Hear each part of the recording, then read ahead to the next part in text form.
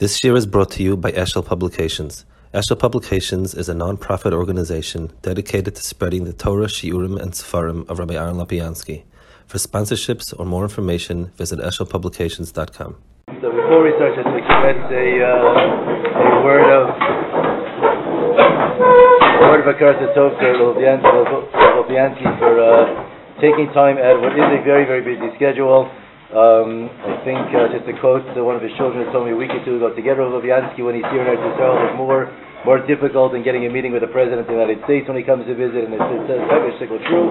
And we are very, very grateful and thankful that Rav Lopiansky is again able to take the time to come out and share with us some of his words of wisdom, Divrei Torah, etc. There'll be time after this shiur for a open question and answer time here in the Beis Medrash as well. So if anyone wants to get themselves thinking about things they would like to be asking, certainly now and right after this year will be a great time to be doing that. Tinu Kavah the Torah.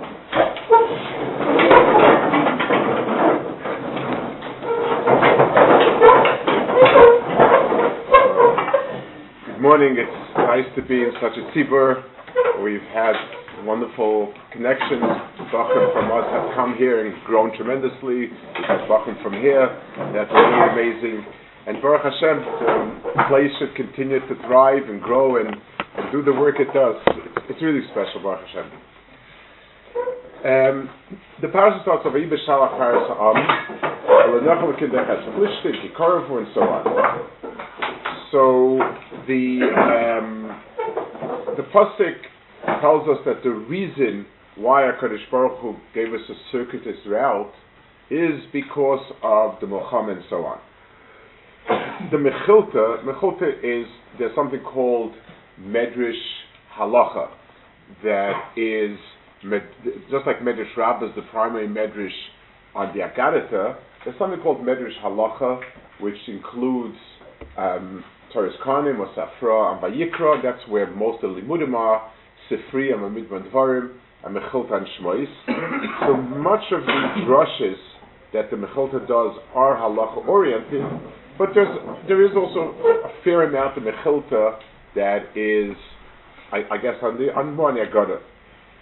So the Mechilta says like this: Vayasav Elokim Esam Kelasos Nisim, Vayasav Esam Kelasos Nisim Ugvuras B'Mon B'Slav U'Beber.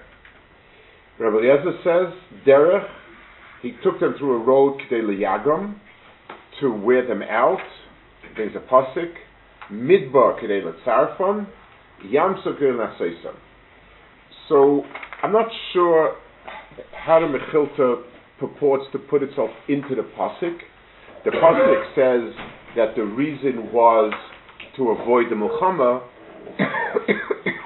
but I think the Mechilta is trying to explain that the pasuk seems to put an emphasis on these three places specifically: Derech, Midbar, Yamsuf, meaning as if it's not only to avoid something, but it's there in order to convey something positive. So that's one. So one Mandiyama says that Rabbi Eliezer says all of this is there to test them, to sort of challenge them. Rabbi Yeshua says Derech Keliflem Satira. So Derech means the giving of Torah, and he brings psukim. It says V'chol haderech asher tzivah Hashem Elokeichem eschem telechu. Midbar kedei lachilo mishamon, and Yamsuf kelasos nisim reflois. So Rabbi Yeshua says that all of these 3 points are also bedafka. The pasuk is telling us that these 3 points are specific, medafka, but the purpose is not to wear them out, to wear them down, but rather to give them matanis. So he says derech kedusha satira. They went on the derech in order to give them the Torah. That's the hardest one to understand. Midbar and man, we understand. They went to the midbar. There's nothing to eat. You have to give them man. Yamsuf there was no way to cross Yamsuf, so that caused nisim. So those 2 items make a lot of sense, as it says. The HaKadosh Baruch Hu brought us these places. because in each one of these places, something special had to happen. But he brought us in derech in order to give us Torah. What is that? Why is derech the part that's important? What does it have to do with Torah? That's the point I'd like to try to talk a little bit about. So Maharal speaks about it, and he speaks about it in one place specifically, in other places. I'll try to give an idea and a sense, and he applies his idea to the whole, all three of these points. And I'll try a little bit, we'll try to understand it.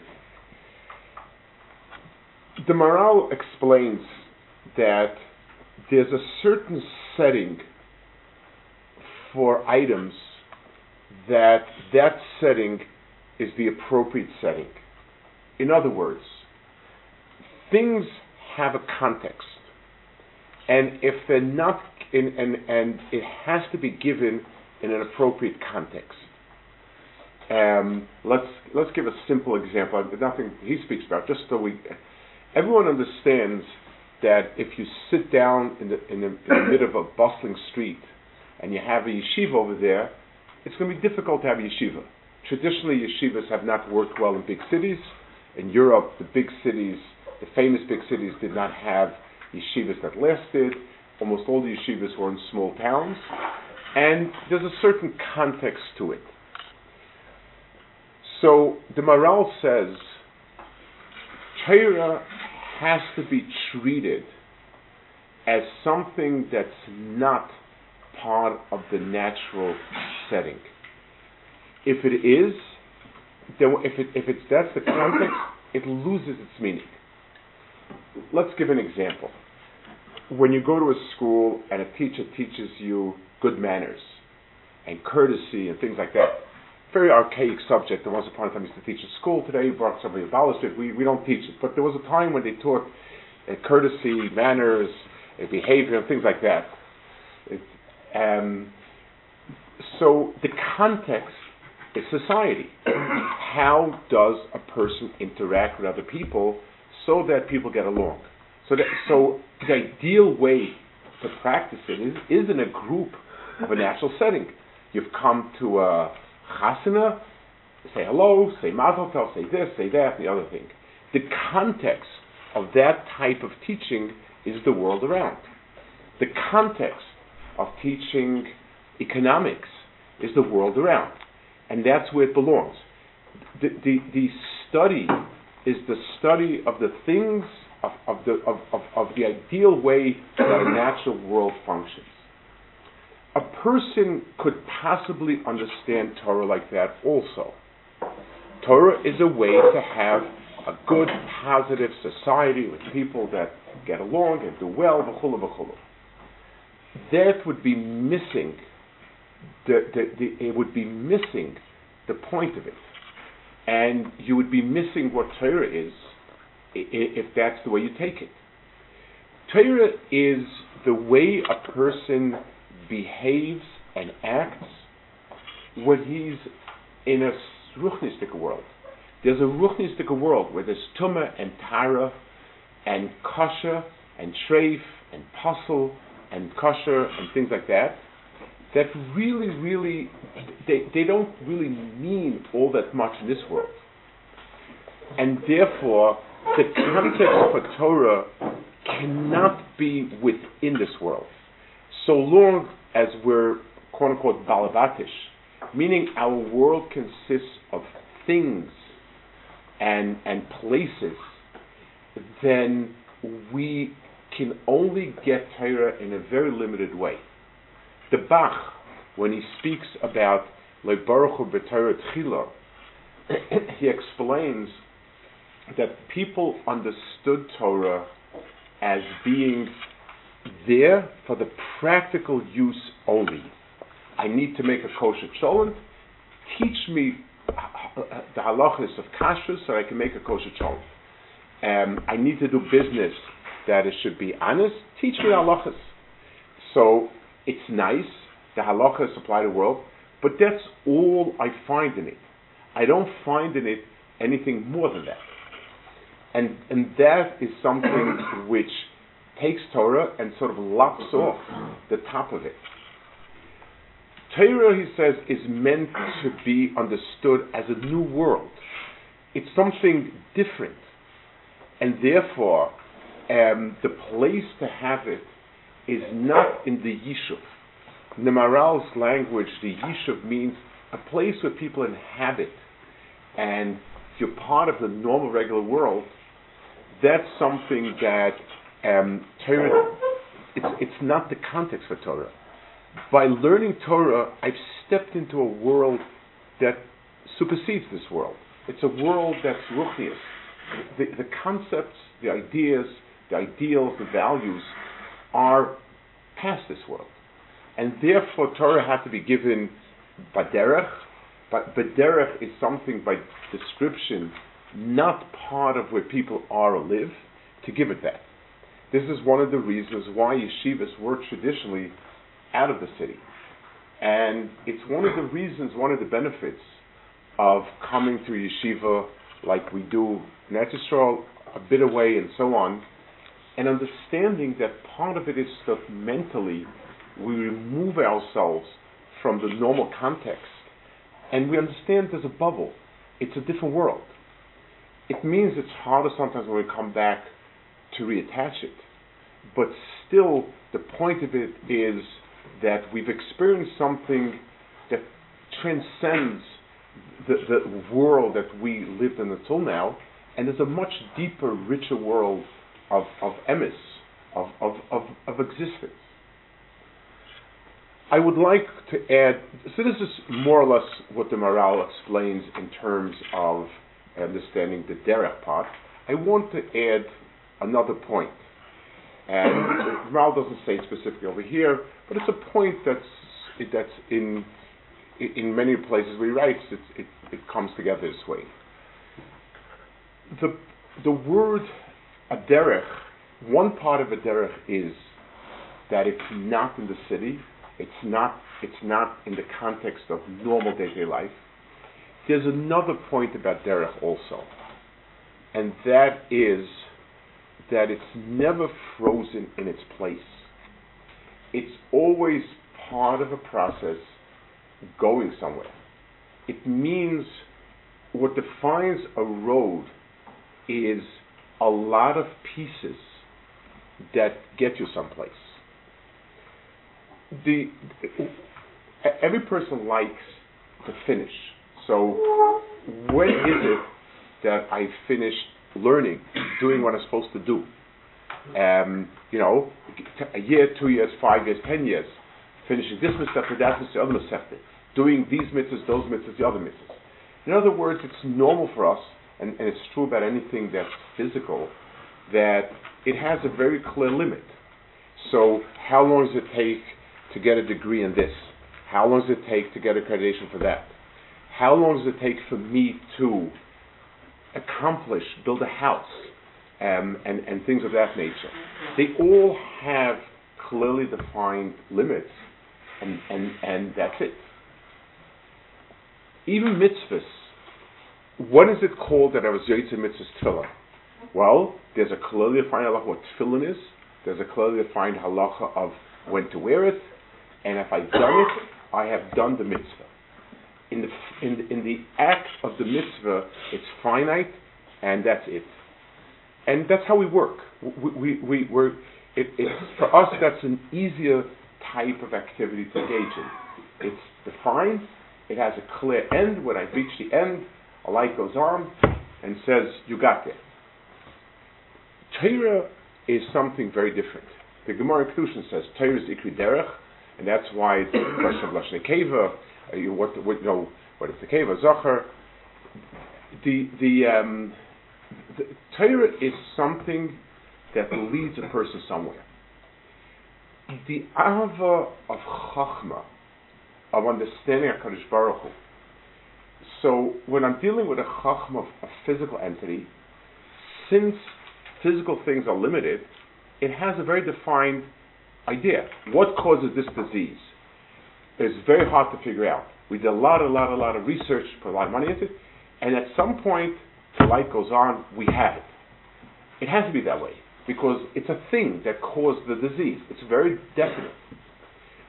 But Torah is the Chachma of HaKadosh Baruch Hu, which means that every time we engage in it, we move a step further. We understand better. We understand with a bigger picture. It can't end because HaKadosh Baruch Hu doesn't end. It's something that we keep going with it because the subject matter is endless. So on the one hand, it's difficult because we're bodies and we're finite. We like things to be very definite, and this is it, and that's it, and that's fine. But on the other hand, anything that is definite starts at a certain point.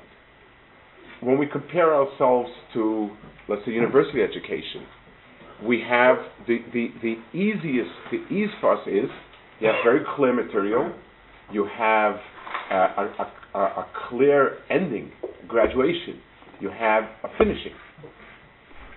But that means that what you've done is you've studied and understood something finite, and that's it. Torah carries in itself a dimension that it transcends. At 20, we understand better than 18, and at 25, better than 20, and at 40 better than 25, and so on. It's a road. And if we understand that each step of the way we've moved up in the depth of understanding and the clarity in what we understand, then it is something that should take us for all our days and past. And that's something that is difficult because we're not built like that. As people who are bodies and limited, we like to have things that come to a clear end, get tested, I'm finished. We're not finished because the subject matter is not finished. So understanding Torah as a derech, it's a road. You will always know better, understand better. There are some Rishonim, Tosus Readers, one comes to mind, that he put out an extraordinary amount of rewrites of his Kedushin. And in some Masechtas you have Timnah, my 8th round. And we don't have all 8 rounds, but he'll say, this is the Timnah, the 8th time round, this is what he comes up with. This is what he comes up with. This is Reb Chaim Brisker Sefer, which is the classic of yeshiva learning. He wrote and rewrote all his life, and the final version that came out was just the last version when he felt that that's it. He wasn't published his life either. He just that was the end. That was what he could do with his life. It's a type of understanding, a re-understanding. Understanding that Torah is derech. HaKadosh Baruch Hu brought us through derech in order to give us Torah for 2 reasons. We need to understand, to get into Torah, you need to remove yourself from the context of the world, because it's a very different type of understanding. And you need to know it's a journey of a lifetime. But it's incredible. It means that whatever place, whatever time, when I pick up the Gemara and learn the Sugya for the next time, I understand it better.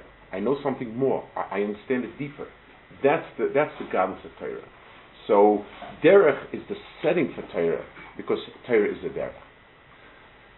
I guess we talked about having maybe some conversation together, or so. Please. We have the pleasure. Lubiansky is famous for his question and answers. So if anyone has questions for Sheshiva, we have an opportunity for a few minutes.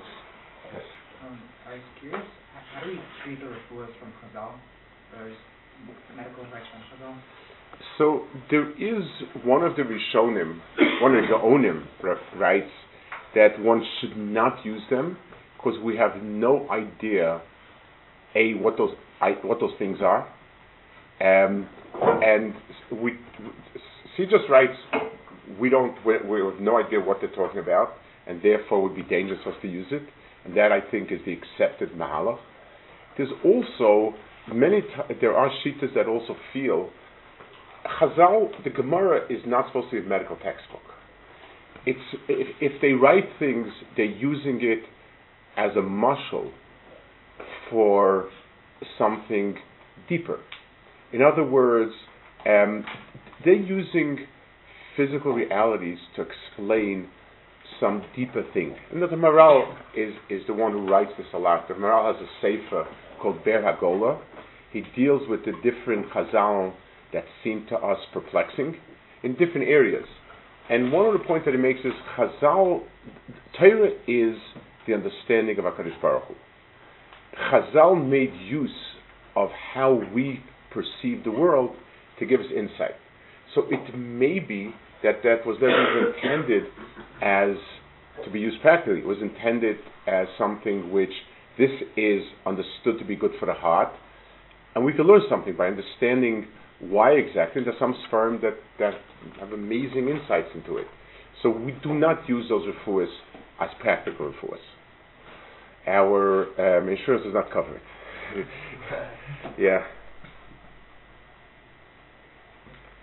Is learning and speaking Esperanto hashkafically objectionable because of the creator's non-Torah motivations?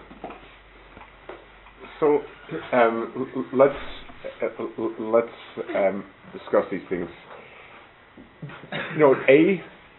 There is specific. There is specific halachic.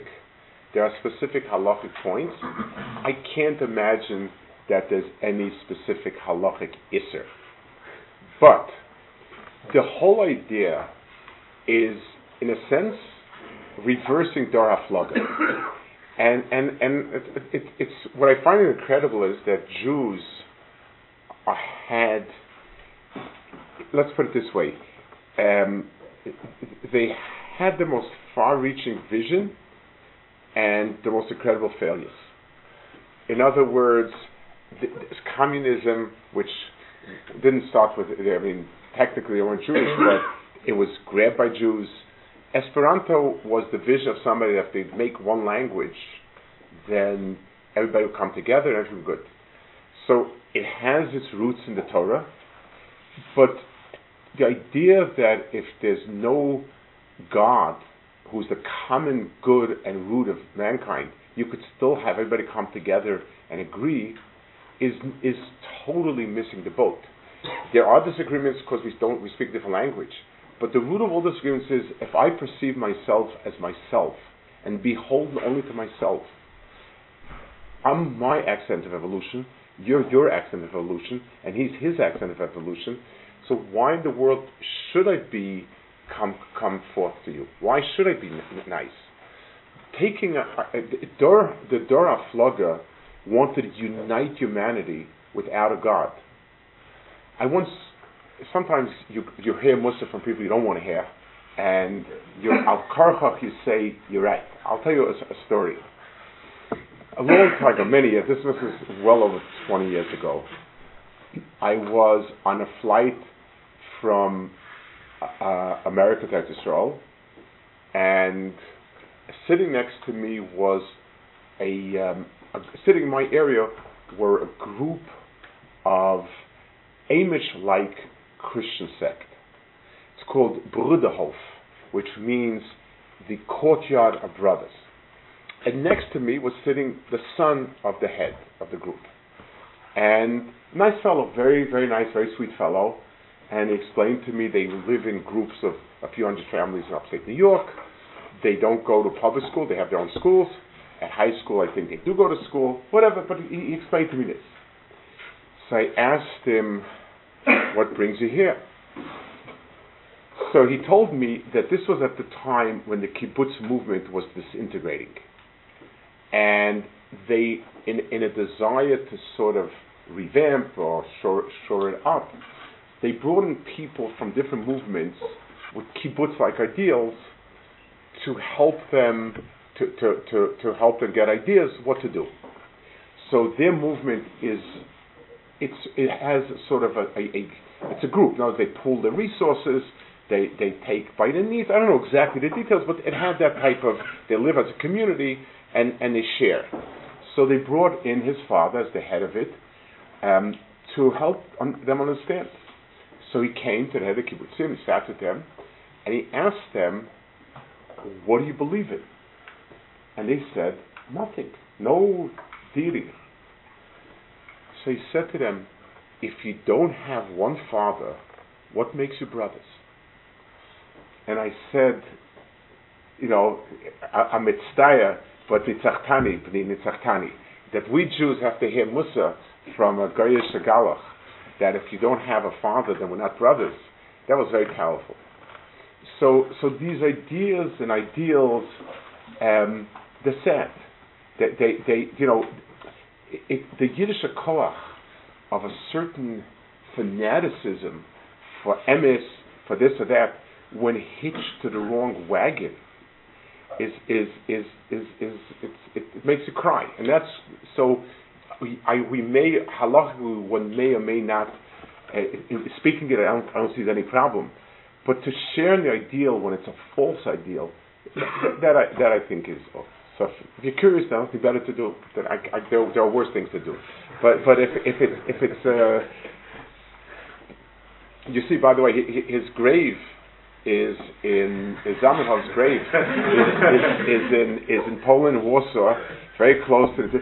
And you see, take a look. This person's thing is in Jared, nothing left of it, and Torah, which seemed for its kufa to have gone down, has blossomed. Emes rises, and things that are not emes, they seem to grow, but they're gone. Yeah. At what point are chumros good, and at what point do they become bad? So, Musa teaches us to look into kochos hanefesh of a person. In other words, where is it coming from? Is caution a good thing or bad thing?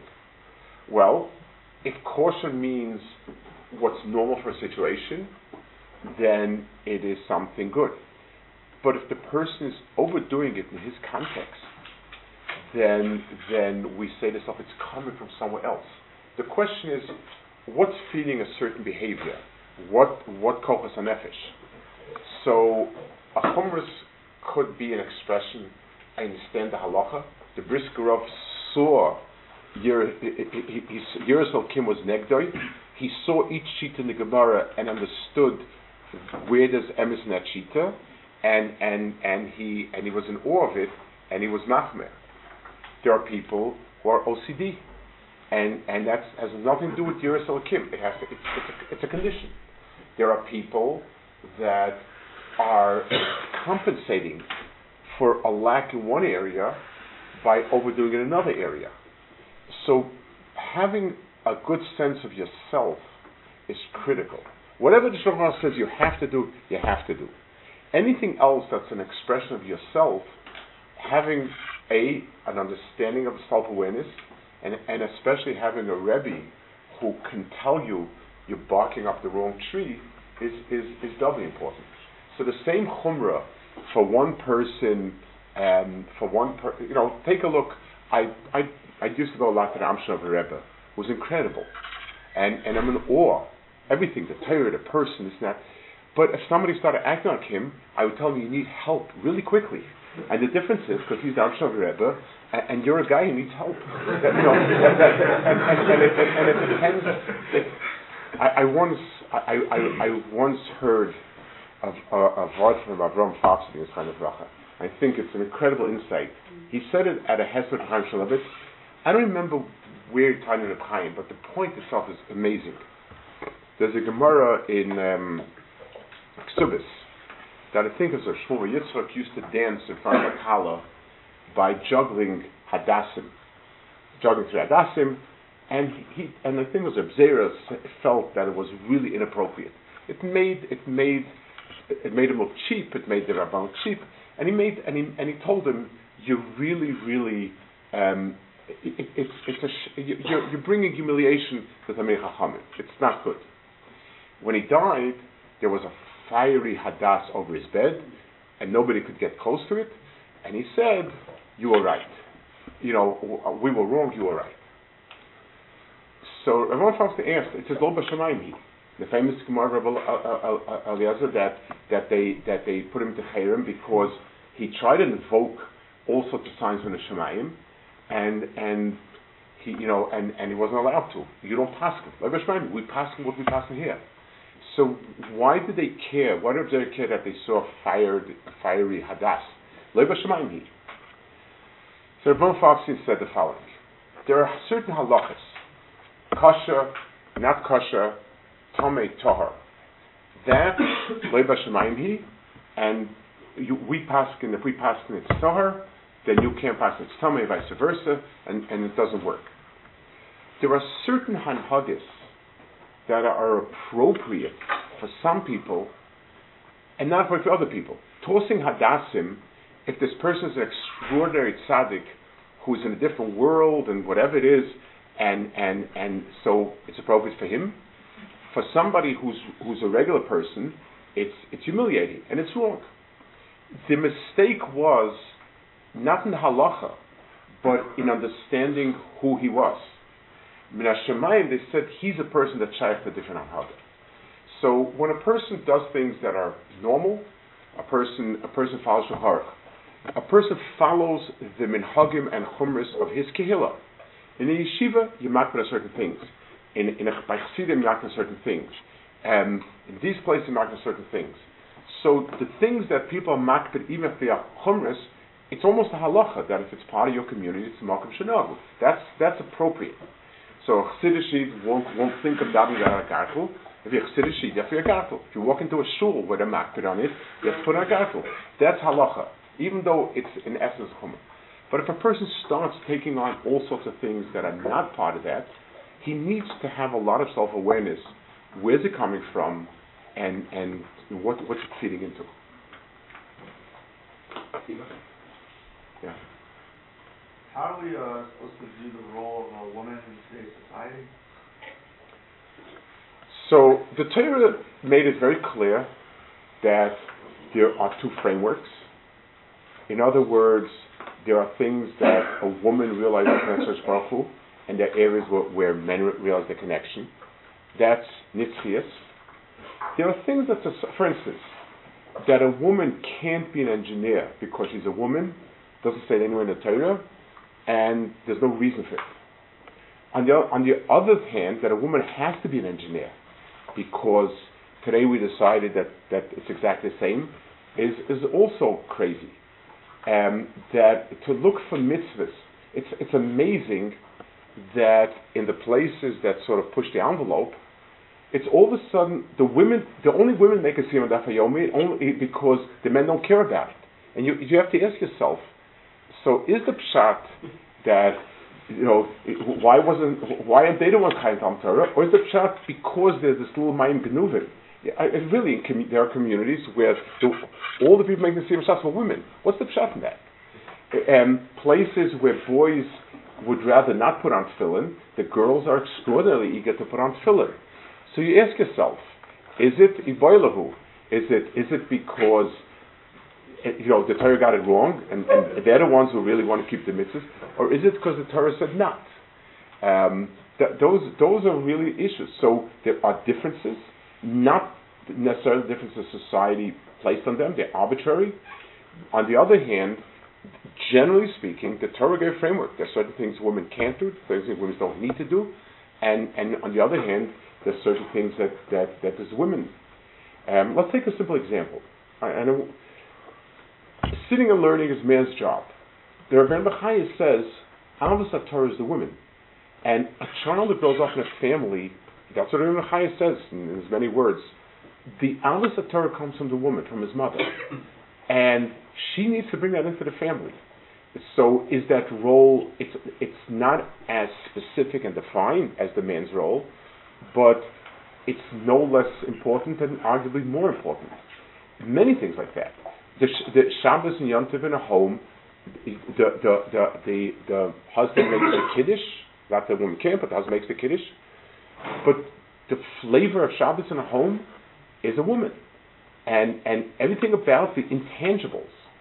So we've come to, if people, Doros, every single person, when he thinks back of the environment he grew up in, his mother was as powerful, if not more powerful influence, as his father or Rebbe. And there's a sense about something about the genuineness of it, the emes of it, the warmth of it, the selflessness of it. Yes, it's not as fixed, it's not as defined, but to say that that's more important or less important, so we need to follow the Torah guidelines and say this is more the role, the man is more the role of the woman, but more important, less important is non-existent.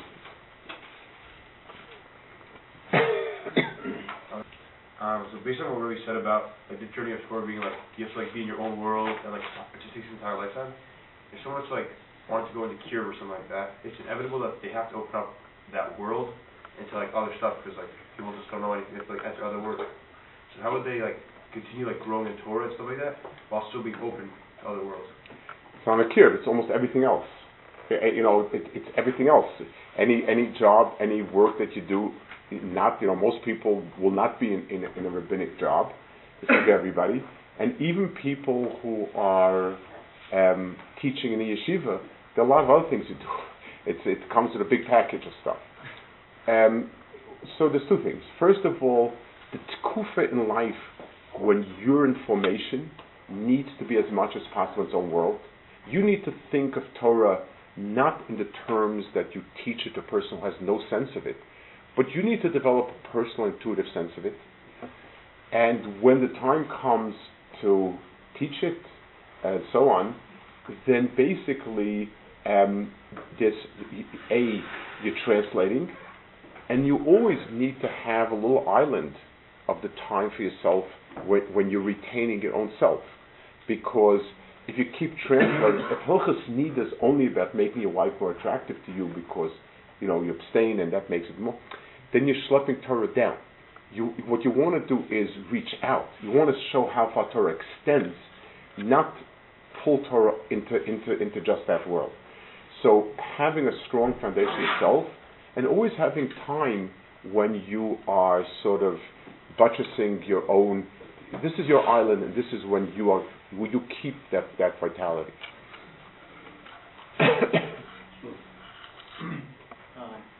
Does Rebbe have any physics to offer in terms of studying Pshat, Mefarshim on Chumash? You feel the time like you'll see them and you see like the three children work tirelessly to understand the Pashup Pshat, but at times it feels just like grueling or like it's really hard work. And it's like sometimes it almost feels like there's no like what's the reward? Like okay, so I know like there's like a slight, not very fundamental difference in how I understand the pasuk now. It just feels at times like it's very, very difficult to go through it. So generally speaking, in learning, let's say Chumash, we take something like Rashi, which is sort of supposed to be a baseline in a certain sense. We learn other Sfarim, and depending on the person, so for some people, that discovery exactly what the word means. If we ask ourselves, what's the implication? So let's say somebody is let's say you find a Rishon, and he gives two different ways of learning the Pshat. Try to build out from each one, so what's the lesson learned from it? So what does the Pasuk tell me according to that? How do I understand it? You need to sort of decipher a little bit what does it mean to me? It's always a balance. On the one hand, understanding what the word meant, what the Pasuk Pshat is important, going very much into it when it's not where your heart lies may not be the best use of your time for learning that. So there's a certain minimum, like we do with that. Just what does the word mean? What is the Pashup Pshat in the Pasuk? And then let's look for some insight. So sometimes even in the differences of Pshat, if you think about it, it has two different messages to it. So you can try using that exercise to maybe give you some sort of feeling. But you need to choose which Sfarim you're learning to give you that sense. It's like learning Gemara. There are thousands of Sfarim on this. Certain Masechtas have an incredible amount of Sfarim. You can't learn everything. You can't even learn a fraction. So you pick the Sfarim that address the points that you connect to the most, the important points you connect to. And same in Chumash. With time, you get a sense of which Sfarim hit the Nakudas that are meaningful to you. see what she was saying. So somebody there's no list of preferences in terms of beyond Rashi? No, I would say it's things that speak to you, things that you feel give you a connection. Ramban is famous, but again, not everybody today relates to it. It's very hard to give a Kli Hagdara. Hearing it from somebody else teaching it is helpful, because a lot of times they fill in the meaning and so on.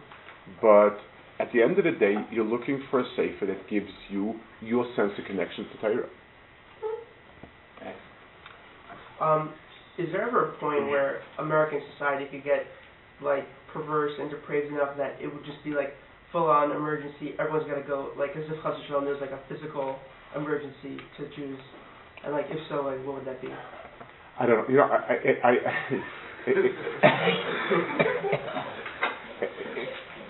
These things are they feed imagination, but it's hard to think in a rational way. Clear,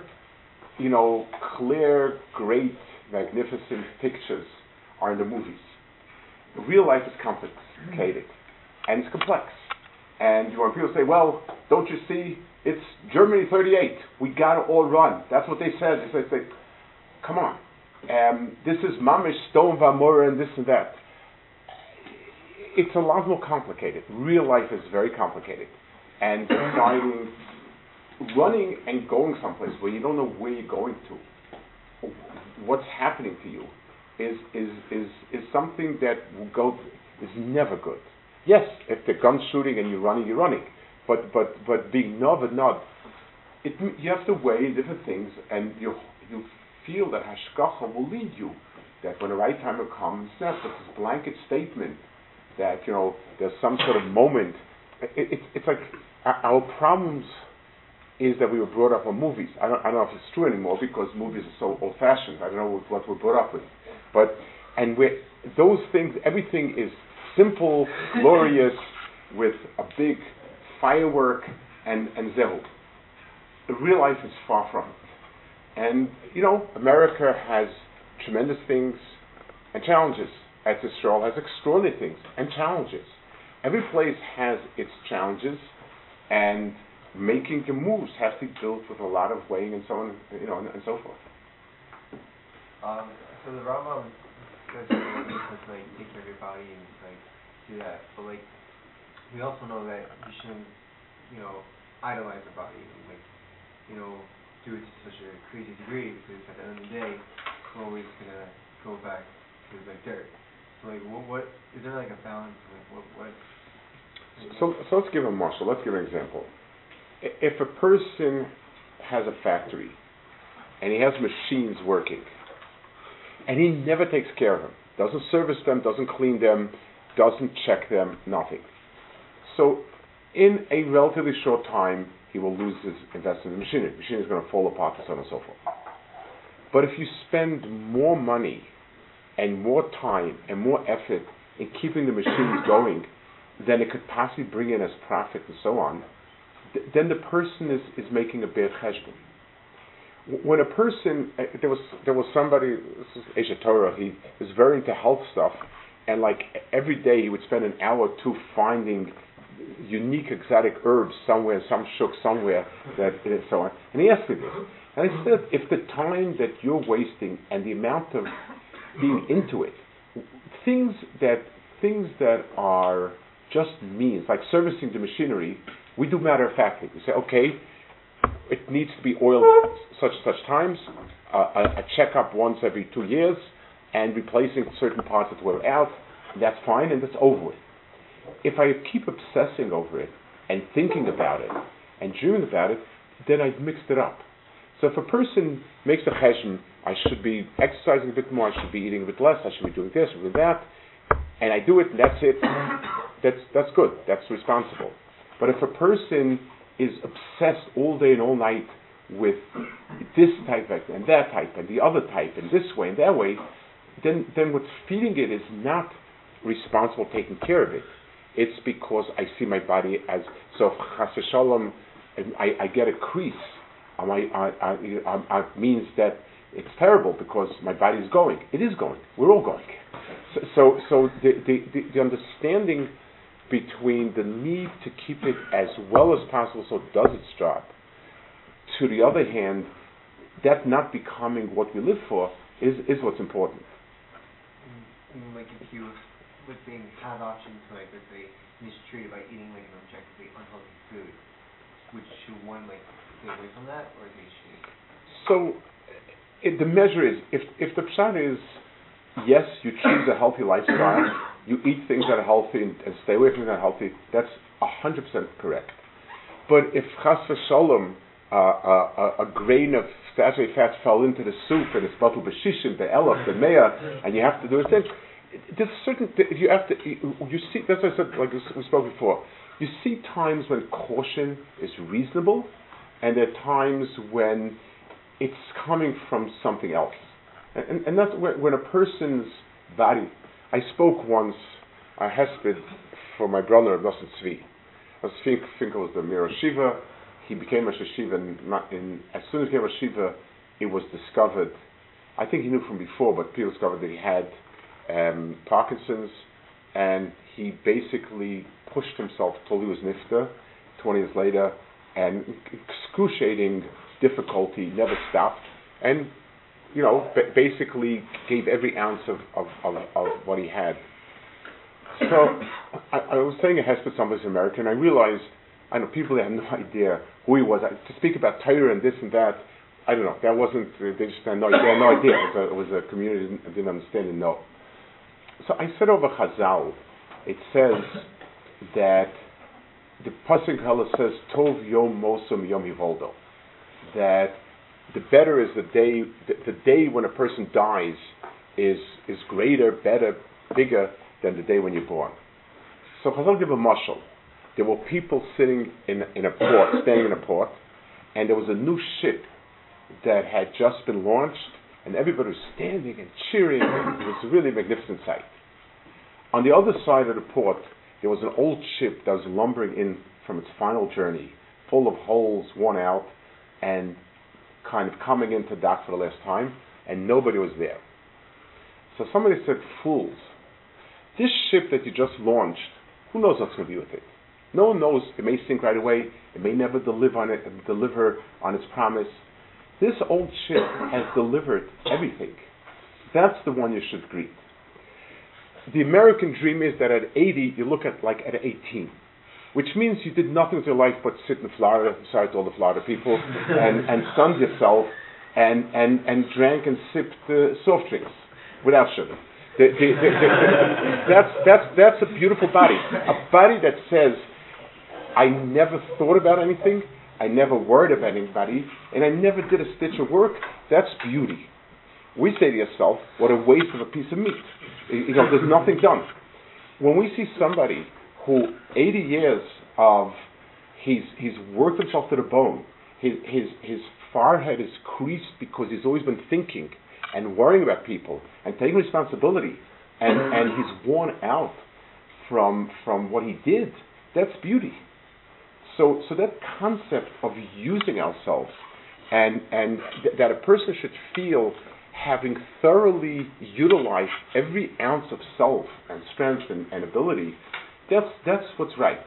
So yes, keeping ourselves good is keeping ourselves fit in the sense that we'll be able to do is of course very important, but our nachas ruach should be from what we accomplished, not from what we never used.